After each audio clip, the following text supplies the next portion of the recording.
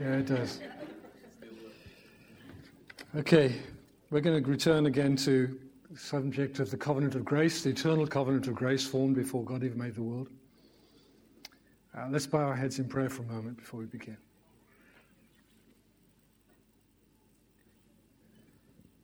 Lord Jesus, my Master, I pray for the help of your Holy Spirit, for myself and for all my friends here today, that we will hear, understand, receive, believe, and respond to your word. We thank you that we are sanctified, we are brought through more into our inheritance by receiving your word. Amen. Amen. So in recent weeks, as I've been studying this, I realized that there is a seventh covenant. I thought, why are there six? There should be seven. That's the way the Bible works, isn't it? And that is, there is a covenant with Levi as well. But we'll deal with that with David, because actually Jeremiah and Ezekiel put those two things together. Covenant with David and covenant with Levi we're doing today. So let me tell you a story to begin with, all right? The Davidic covenant. David wanted to build a temple, a house for the Lord. Yahweh himself had designed a movable tent called the tabernacle in the time of the Exodus to dwell amongst Israel and wilderness. In fact, his tent was right in the middle and all of the camps were around him. That tabernacle was still around in the time of David, but he thinks because he now lives in a grand palace, God should have a palace as well. Now, Nathan the prophet at first affirms David in his plan, but that night the Lord appears to Nathan and sends his word to David. Firstly, the Lord said to David, I never asked for a house. I never asked for a house.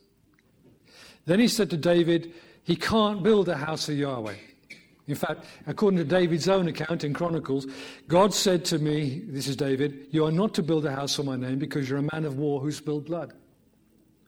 But then comes this statement from the Lord to David. Moreover, this is 1 Chronicles 17. If you want, there's a few copies of notes if you want some notes after. Moreover, I declare to you, the Lord will build a house for you. It's interesting, isn't it, that Hebrew word bayit has meanings about house and household, the way the English has house and household, the house and family.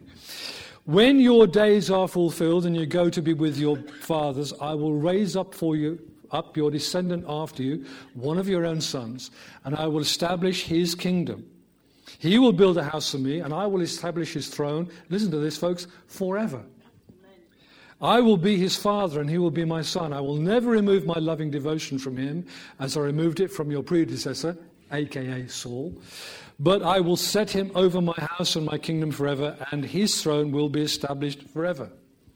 Put simply, you may not build me a house, David, but I will build your house. So the Lord promises that the house of the Lord will be built by a son, a descendant of David. Knowing and believing that one of his sons would fulfill his prophecy, David named his next son Solomon, meaning man of peace, not a man of war, right? And he gave him the task and the designs and everything to construct the temple of the Lord after he had gone. But after Solomon's reign, his arrogant son lost the support of, generally speaking, 10 of the 12 tribes of Israel. The house of David lost most of Israel within 10 generations. A northern kingdom was then called Israel, and the southern kingdom, ruled by the direct line of David's descendants, was called Judah. Israel in the north had a series of kings, very few of them related to one another. They often gained the throne by assassination. More than 300 years passed, and then the prophet Isaiah begins to prophesy to Judah in the south, and Amos and Hosea to prophesy to Israel in the north, that God's promise still stood. Can you imagine the courage of those northern prophets telling the rebel kingdom, David's still going to be your king? That would have taken some guts, wouldn't it? They were filled with the Spirit. Some of Isaiah's prophecies are very familiar to us. We know this one from Christmas time. For unto us a child is born. Unto us a son is given, and the government will be upon his shoulders, and he will be called Wonderful, Counselor, Mighty God. Hang on, Isaiah, you're confusing yourself. Is this someone sent from God or God? Both. Everlasting Father, Prince of Peace, of the increase of his government and peace there shall be no end. That's interesting. There's page 3. To establish and sustain with justice and righteousness from that time and forevermore. The Son is the mighty God and also everlasting Father. I'll make an everlasting covenant. My loving devotion promised to David. It's going to happen. It'll last forever. Amos up in the north. Amos. On that day I will raise up the tabernacle of David, which has fallen down. That's talking about the kingdom. And repair its damages, and I will raise up its ruins and rebuild it as in the days of old. And then he says this, that they may possess the remnant of Edom and all the Gentiles who are called by my name. I'm going to get ahead of myself here. But when they had a council in Jerusalem to determine the condition of these Gentile people who are becoming believers in Jesus, should they be circumcised? Should they keep the law of Moses? James stands up to summarize at the end and quotes that scripture. No, he said, David's kingdom is in place now in Jesus, and the Gentiles are welcomed in without any restrictions. Hosea, again in the north. Afterward, the people of Israel will return and seek the Lord their God and David their king. They will come trembling to the Lord and to his goodness in the last days. But Israel in the north continued in their rebellion against the house of David, but more importantly, against Yahweh and his law and covenant. So in 722 BC, the Lord sent the Assyrians to overthrow that kingdom, its capital Samaria, and to take away most of the people to exile in Assyria. The kingdom in the south in Judah lasted another 136 years. But the Babylonians had begun building an empire. They gained control of Jerusalem and Judea in 597 BC. They deposed Jeconiah, the descendant of David, from the throne and appointed his uncle to rule. They also took away the ruling and educated people from Jerusalem. So amongst the people taken away were Ezekiel and Daniel. But Jeremiah the prophet stayed in Jerusalem right until the very end. And Jeremiah is prophesying to them. The city is going to be destroyed. The temple is going to be destroyed. You'll be in captivity for 70 years. But at the same time, he's also declaring to them, but you will be gathered again and David will be your king. Well, this is what the Lord says. David will never lack a man to sit on the throne of the house of Israel, nor will the priests who are Levites, this is where the promise to Levi comes in as well, nor will the priests who are Levites ever fail to have a man before me to offer burnt grain offerings and present sacrifices. This is what the Lord says. If I can break my covenant with the day and my covenant with the night, so that day and night should cease to occupy their appointed time, then my covenant may also be broken with David my servant and with my ministers the Levites who are priests, so that David will not have a son to reign on his throne. As the host of heaven cannot be counted, and as the sand of the seashore cannot be measured. Remember Abraham? God using that expression? So too I will multiply the descendants of my servant David and the Levites who minister before me. Malachi later quotes this covenant with Levi, the Levites, 6 times. It's a big issue. I didn't know that until I found it out a couple of weeks ago. No one told me. I thought, why didn't you put that in the books, guys? But anyway, there you are. David as king, Levites as priests, not just for a time in Jerusalem, but, get this word, forever. How's that going to work? That's what the prophets were saying. And Ezekiel in Babylon prophesies against Zedekiah. And in Ezekiel 21 he says, the Lord is against you, you profane prince of Israel. The day has come for your final punishment. This is what the Lord says. I remove the turban, take off the crown, things will not remain as they are. Exalt the lowly, bring low the exalted. A ruin, a ruin. Both Jerusalem and the kingdom will be a ruin. David's fallen tent, Amos calls it. It will not be restored until the arrival of him to whom it belongs, to whom I've assigned the right of judgment. The Davidic kingdom of Israel would not be restored until God sent and appointed the right king at the right time, who would be a direct descendant of David. He would also be a shepherd king. Again.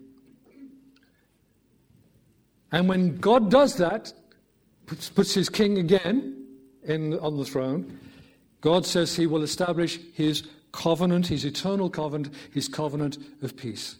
Let's finish the story. Judah continued to resist the Babylonians. So Nebuchadnezzar came and laid siege to Jerusalem in 587-6. Sometimes we have to give 2 dates because our year runs differently from Hebrew years. They overcame the city, destroying it and the temple that Solomon had built. So 400 years after God's promise to David, the kingdom of Judah ends in exile in Babylon, and the throne of David was then empty for almost 600 years. But then this happened.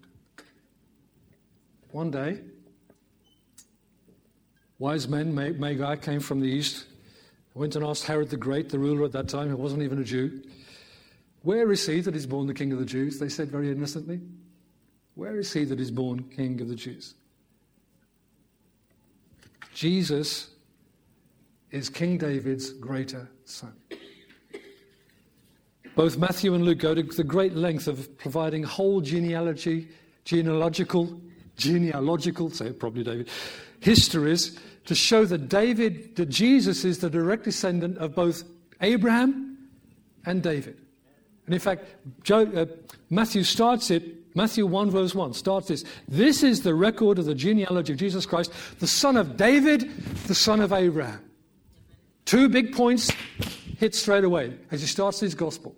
He's the son of David and he's the son of Abraham. Now listen to this. Have you thought about this before? When the angel appeared to Joseph, don't be afraid to take this woman as your wife because the child is conceived by the Holy Spirit. Did you ever read what he said, the angel said? He says, Joseph, son of David. Joseph was the rightful king of Israel. He was a carpenter builder living in the north of Israel. It's very far north. I doubt he went around saying, by the way, do you know I'm actually the king of Israel, don't you? No. Because besides which, you aren't king until you sit on the throne. You're a prince in waiting, but you're only a king when you sit on the throne. Understand too that in bearing the label Messiah, Jesus is being called the Prince or King of Israel. That's what the Messiah was. When the people came to the Lord Jesus to ask him to help and heal them, they often called on him, Jesus, son of David. They were saying, you're our king. We know that you're our king.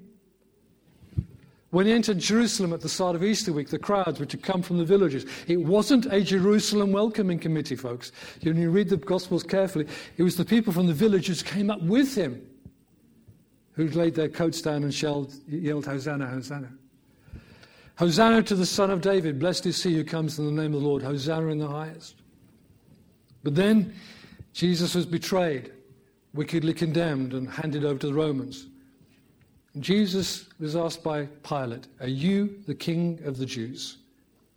And Jesus replied, it is as you say. When they crucified Jesus, Pilate ordered a charge notice in 3 languages be nailed up to the cross. And it read, this is Jesus, the King of the Jews. Whatever he meant, Pilate meant by doing that, that was the absolute truth. This son of David, though, is greater than David. Listen to this from Luke's Gospel. Then Jesus said to them, how can it be said that the Messiah is the son of David? For David himself says in the Psalms, the Lord said to my Lord, sit at my right hand until I make your enemies a footstool for your feet. Thus David calls him Lord. How can he be David's son? He's David's son, but he's also David's God.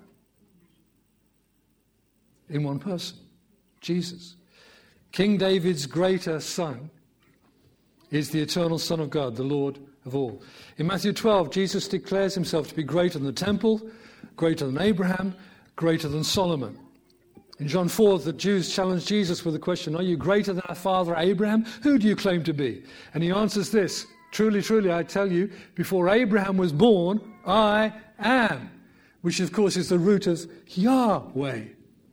The I am gets extended into that holy name for God. Hearing that the Jews sought to stone Jesus to death, but he was hidden from them and left the temple area. It was not yet his time to die, and not yet in that way.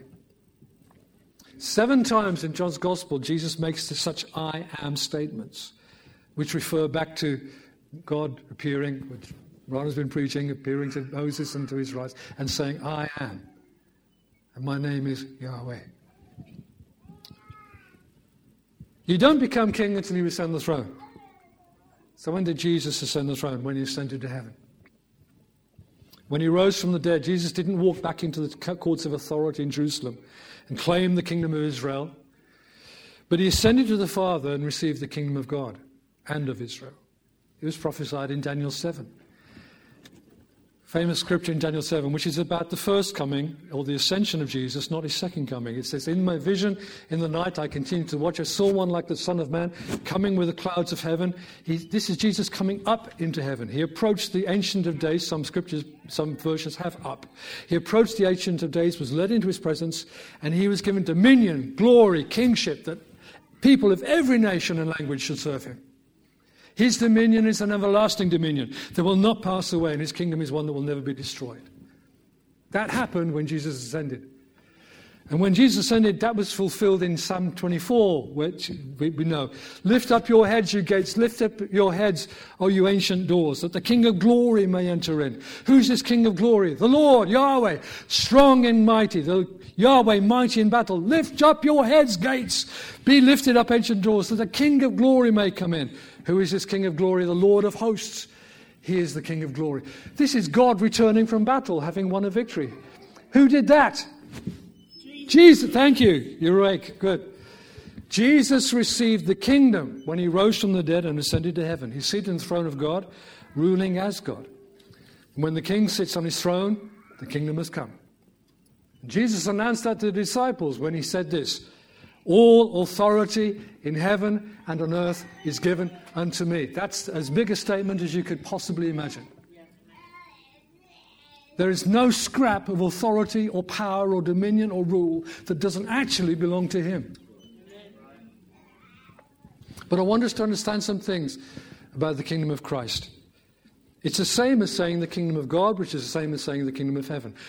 Matthew in his gospel is writing for Jewish people. He reserves the word God for special occasions, and so he quotes Jesus as talking about the kingdom of heaven.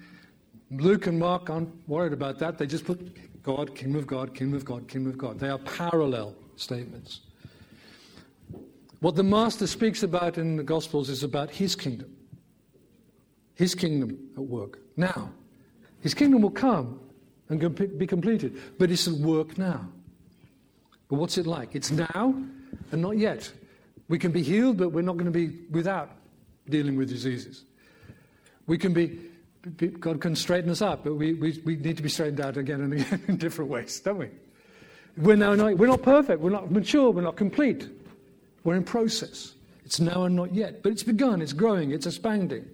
But it contains evil, a mixture. Not that Christ is evil, don't misunderstand me.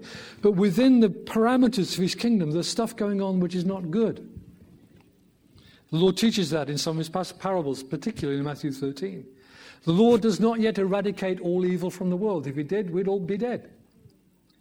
The wickedness of man continues, and it appears to me probably becomes even more depraved. Yet through all of that, Jesus reigns as Lord of all. Let me turn you to a foundational messianic prophecy, Psalm 110, verse 1 and 2. This is quoted a number of times in the New Testament. The Lord, Yahweh, said to my Lord, the King, sit at my right hand until I make your enemies a footstool for your feet. The Lord extends your mighty scepter from Zion. Rule in the midst of your enemies. Peter quotes it on the day of Pentecost. We'll come back to that. But notice that Messiah's reign, this Davidic king's reign, is in the midst of his enemies until all his enemies become a footstool for his feet, until they're all subdued under his feet. Paul quotes it in 1 Corinthians 15. He says, then the end will come when he hands over the kingdom to God the Father, after he has destroyed all dominion, authority, and power. He must reign until he has put all his enemies under his feet. This is Jesus. He's reigning over his enemies, even in the middle of his enemies. Scripture says the last enemy to be destroyed will be death. When the gospel has run its course through all the nations, and when there is a great final harvest of Jewish people also to faith in Jesus Christ, so God will have gathered all his chosen ones, both Jews and Gentiles, together into one family. Then the Lord Jesus will return from heaven. He will raise the dead. He'll be the judge of all humanity. He will renew the earth. And all of those things are the fulfillment of this covenant that God made with David, that one of his sons would rule forever. Here's an interesting thing. God's great son will bring God's Torah to mankind. Let's go back to when God made this covenant with David. David's response to Yahweh is very interesting. 2 Samuel 7. When King David went in, he went into the tabernacle, which was still there, sat before the Lord, and he said, "Who am I, O Lord God, and what is my house that you've brought me this far? As if this was a small thing in your eyes, O Lord God. You've spoken to me about the future of the house of your servant. Is this your custom with man, O Lord?" Now, interestingly, many Bibles in their footnotes say the literal translation is this, of that last phrase. "And this is your instruction," Hebrew word Torah, "for mankind, O Lord God." The word instruction is also translated as law. David understands that Yahweh's promise of a great son reigning will lead to God's ways, God's word, being spread to all mankind. So Isaiah says, "He will teach us his ways and we will walk in his paths." God will show us his ways and teach us how to be and how to live. And that happens because Jesus is now King. In Jesus Messiah, all nations are being taught God's ways. That is why the moral law of God is declared principles of what is right and what is wrong are still relevant to us today. Jesus did not come to abolish God's law. Jesus, David's greatest son, is building the temple of Yahweh as well. The temple in Jerusalem was destroyed 586, 587 BC. It was later rebuilt, but in a much smaller scale. It was greatly expanded by Herod the Great. And it was still being built when Jesus was alive, and it wasn't finished until the AD 60s. When they finished building it, there were tens of thousands of people who were unemployed, which led to some of the trouble with the Romans that then started. But it was destroyed by the Romans in AD 70. Listen to this.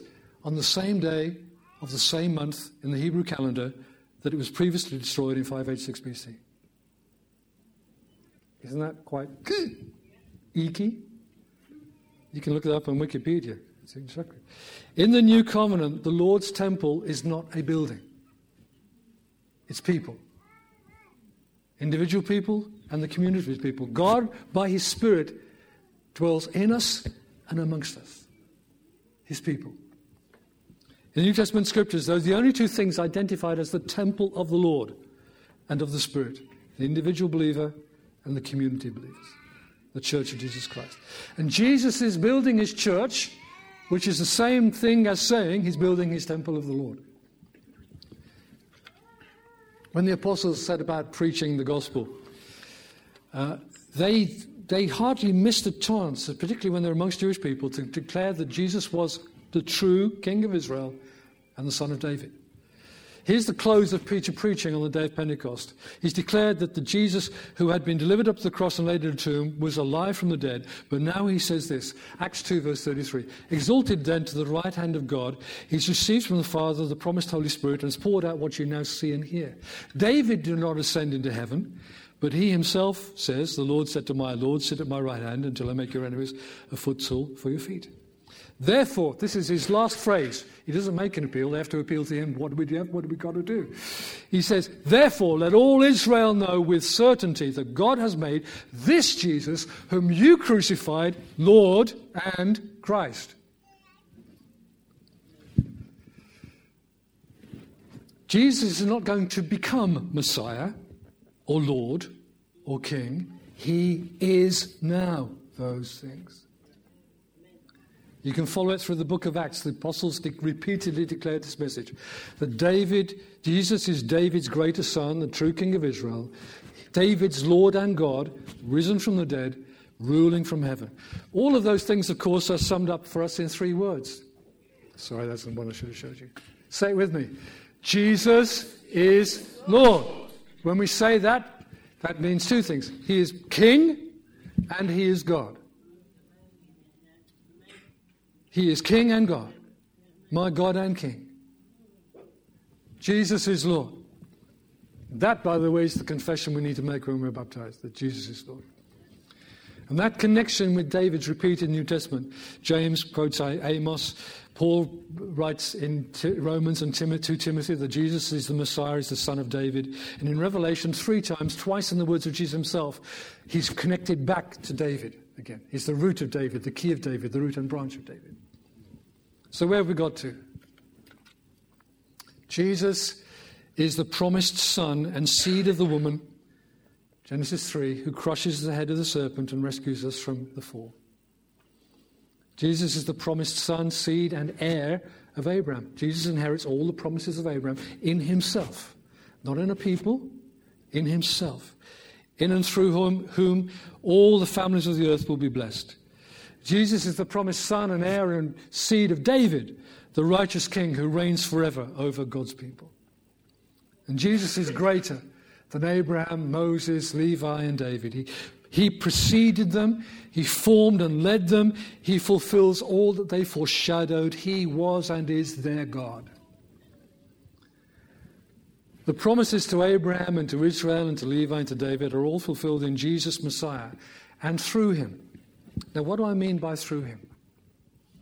That they continue to be fulfilled in us because we are in Jesus. He's the seed of Abraham, so we are children of Abraham, heirs of the promises in Messiah. Our land of promised inheritance is not a bit of the Middle East, it's the whole of creation. He's the seed and son and heir of David, the king of Israel. We are made in him, and I'll come back to this in a minute, to be those who reign in life. He's the high priest according to the order of Melchizedek. Hebrews chapters 5 to 7 explore this. He's not a Levitical priest. He's of a greater, higher order, a more ancient order than that. The order of Melchizedek. God appoints priests. There's no natural descent to it. He just appoints them. We are in the same order of priesthood as Jesus. God's covenant promises in past times are not fulfilled by a Davidic king living on a literal throne in Jerusalem, and by Levitical priests offering animal sacrifice and rebuilt temple at some time in the future. They are being fulfilled on a much greater and grander scale than that. Cannot God fulfill his promise to David by placing one of his sons on the throne of heaven? Cannot God fulfill his promise to Levi by taking people from all nations around the world and making them priests of the Most High to serve him forever? Okay, I'm walloping through, so I'll probably slow down now. I want to take you to this scripture. Twice today, people have quoted the scripture to me, so we must be on something. 1 Peter 2. Peter, Jewish man, Hebrew man, takes hold of these scriptures, which were said in the Old Testament to the people of Israel and to the Levites and so on, and he applies them to us Gentiles. Get it? As you come to him, the living stone, rejected by men, but chosen and precious in God's sight, you also, like living stones, are being built into a spiritual house, a temple, to be a holy priesthood, offering spiritual sacrifices, not blood and goats and all the rest of it again, spiritual sacrifices acceptable to God through Jesus Christ. And then verse 9 as well. But you are a chosen people, a royal priesthood, kings and priests, a royal priesthood. No man in the Old Testament was a king and a priest other than Melchizedek. Strange figure. A holy nation, a people for God's own possession, to proclaim the virtues of him who called you out of darkness into his marvelous light. Once you were not a people, but now you are the people of God. Once you had not received mercy, but now you have received mercy. We are royal and priests. We are both sons of David, according to the promise of God, and sons of Levi, according to the promise of God, as the Lord promised. And those labels are put on us 3 times in Revelation. Revelation 1, to him who loves us and has released us from our sins by his blood and has made us a kingdom, or otherwise made us kings. Priest to his God and Father, to be glory and power forever and ever. Amen. Revelation 5. Blessed be you, O God. You have made them to be a kingdom and priests to serve our God, and they will reign on the earth. Revelation 20 at the very end there. Blessed and holy are those who share in the first resurrection. The second death has no power of them. But they will be priests of God and of Christ, and will reign with him for 1,000 years. And all of that takes us back to the very beginning. As Colin mentioned earlier. Colin's tuned into me because we were chatting things on the phone last night, so he's already preaching my stuff. When God made Adam and Eve and placed them in a garden sanctuary in Eden, he appointed them as priests to serve him and as rulers to govern the earth. We are stepping in to those things, even now. Now and not yet. Even now we're stepping into those things. Pursuing his kingdom through his covenants, the Lord is bringing us back to be his priests and his kings or rulers. And in the age to come, we will serve him and rule with him in a renewed earth, and he will dwell with us there. But let me punch these last two things out for you. Every Christian is a priest of the Lord. I said to someone this morning, when I first came to Harlow, I was introduced to some people, and they said, I hear you've got a problem with women priests. I said, no, I've got a problem with anyone being a priest other than every Christian. I mean, women and gender and leadership is another issue. Priesthood, I don't believe in priests other than us all being priests. I believe that in the new covenant, all believers are priests, and therefore I also reject any clergy-laity divide. Let me say this to you. God doesn't have first and second class children. We are all children of God through faith in Jesus Christ. Now, you and I may be different. We may be more faithful or less faithful, more obedient, less faithful, less obedient. We may grow more or less in Christian character. But God does not make first and second class Christians. No. The privilege of every Christian is to enter the Lord's presence and serve him, as we were this morning. Wasn't that refreshing this morning? Thank you, Sasha and team. We serve him with praise and thanksgiving and prayers. Our prayers are heard because our high priest is in heaven for us. You notice I haven't gone to Hebrews, we'd be here all day.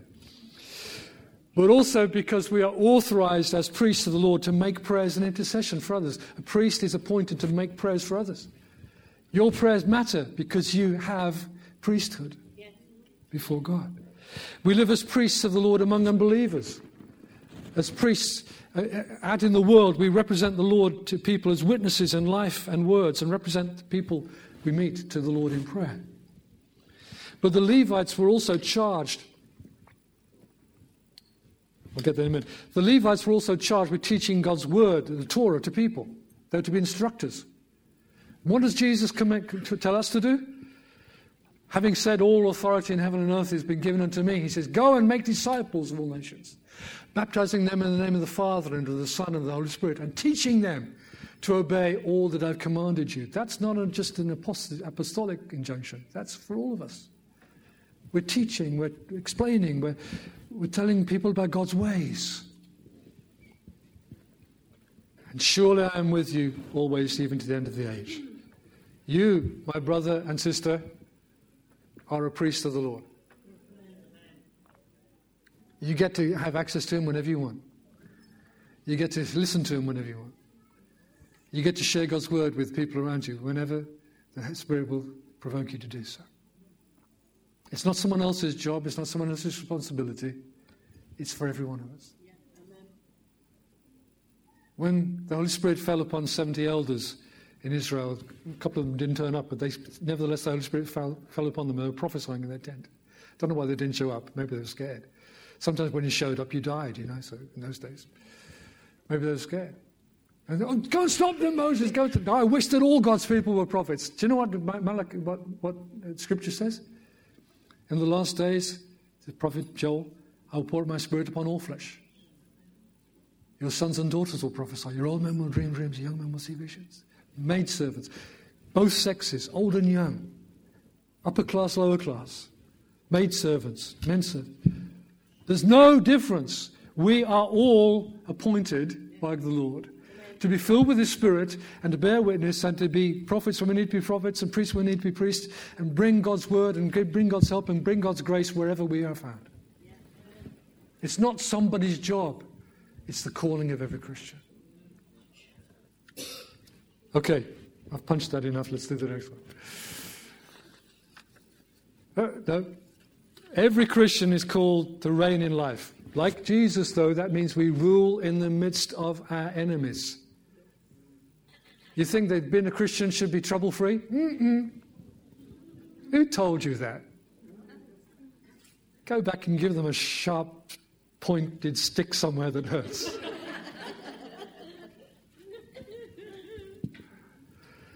Why do we endure troubles?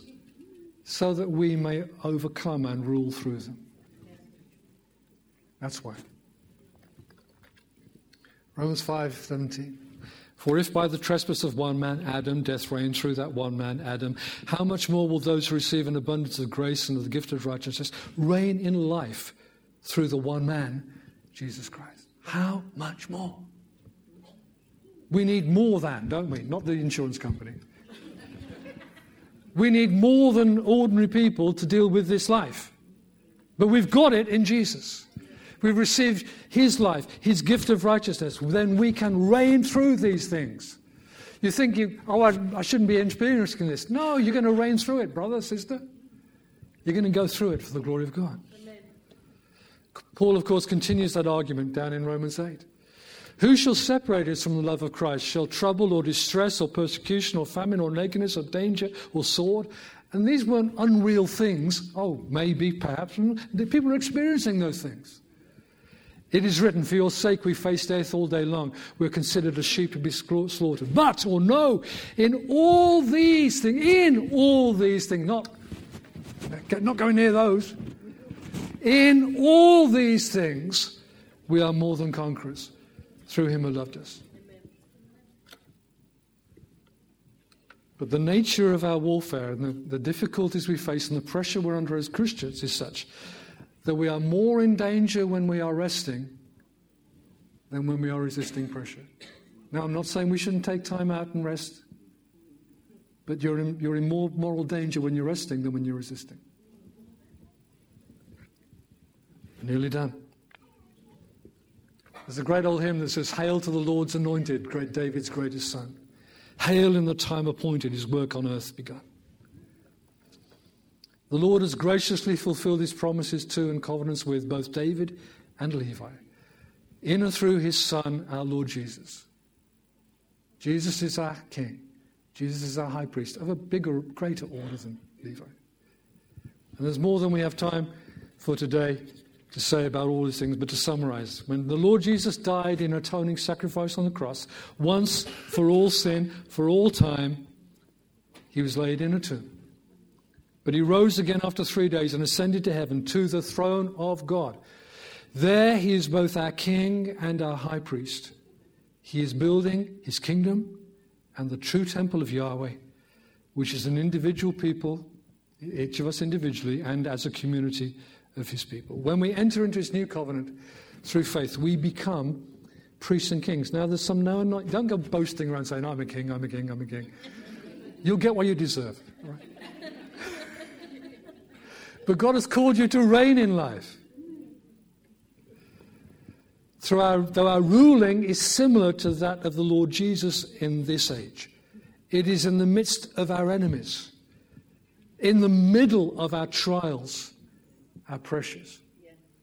We endure disasters, disappointments, deceit, disease, difficulties, even death. We overcome and endure them according to the script, Revelation, through him who loves us and has released us from our sins by his blood and has made us to be a kingdom and priest to our God, to his God and Father. To him be glory and power forever and ever. Amen. Now, the things I'm saying to you today give you a new sense of why you're alive? You have dignity, folks. You have dignity. You have destiny. Don't go boasting about it. Just live it. Does it give you a new sense of your identity? You are in Christ Jesus. That's the best address on the planet. In Christ Jesus. Have you trusted him? Have you been received into his covenant of grace? Shall we pray together?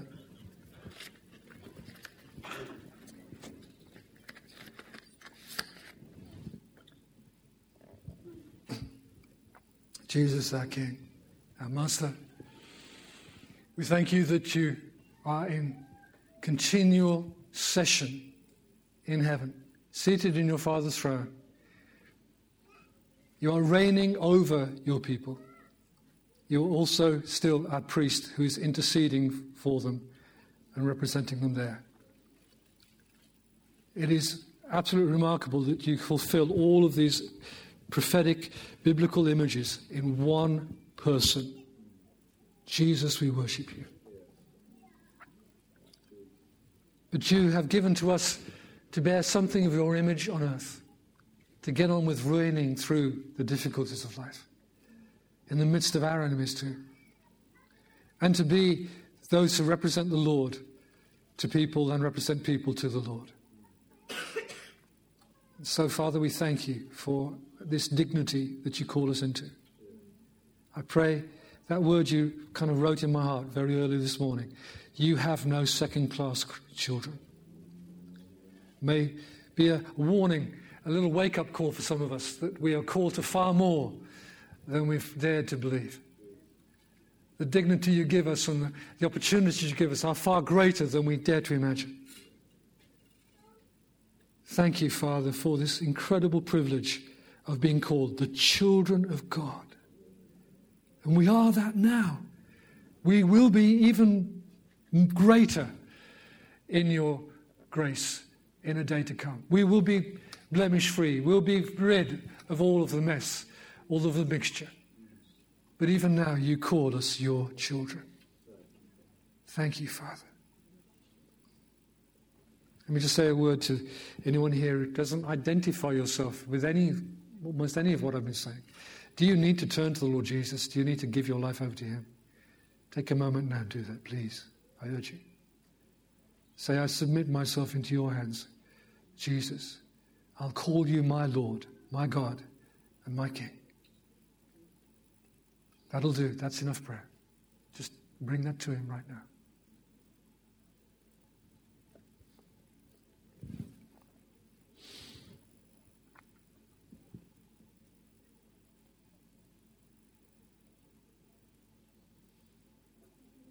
Amen. Amen.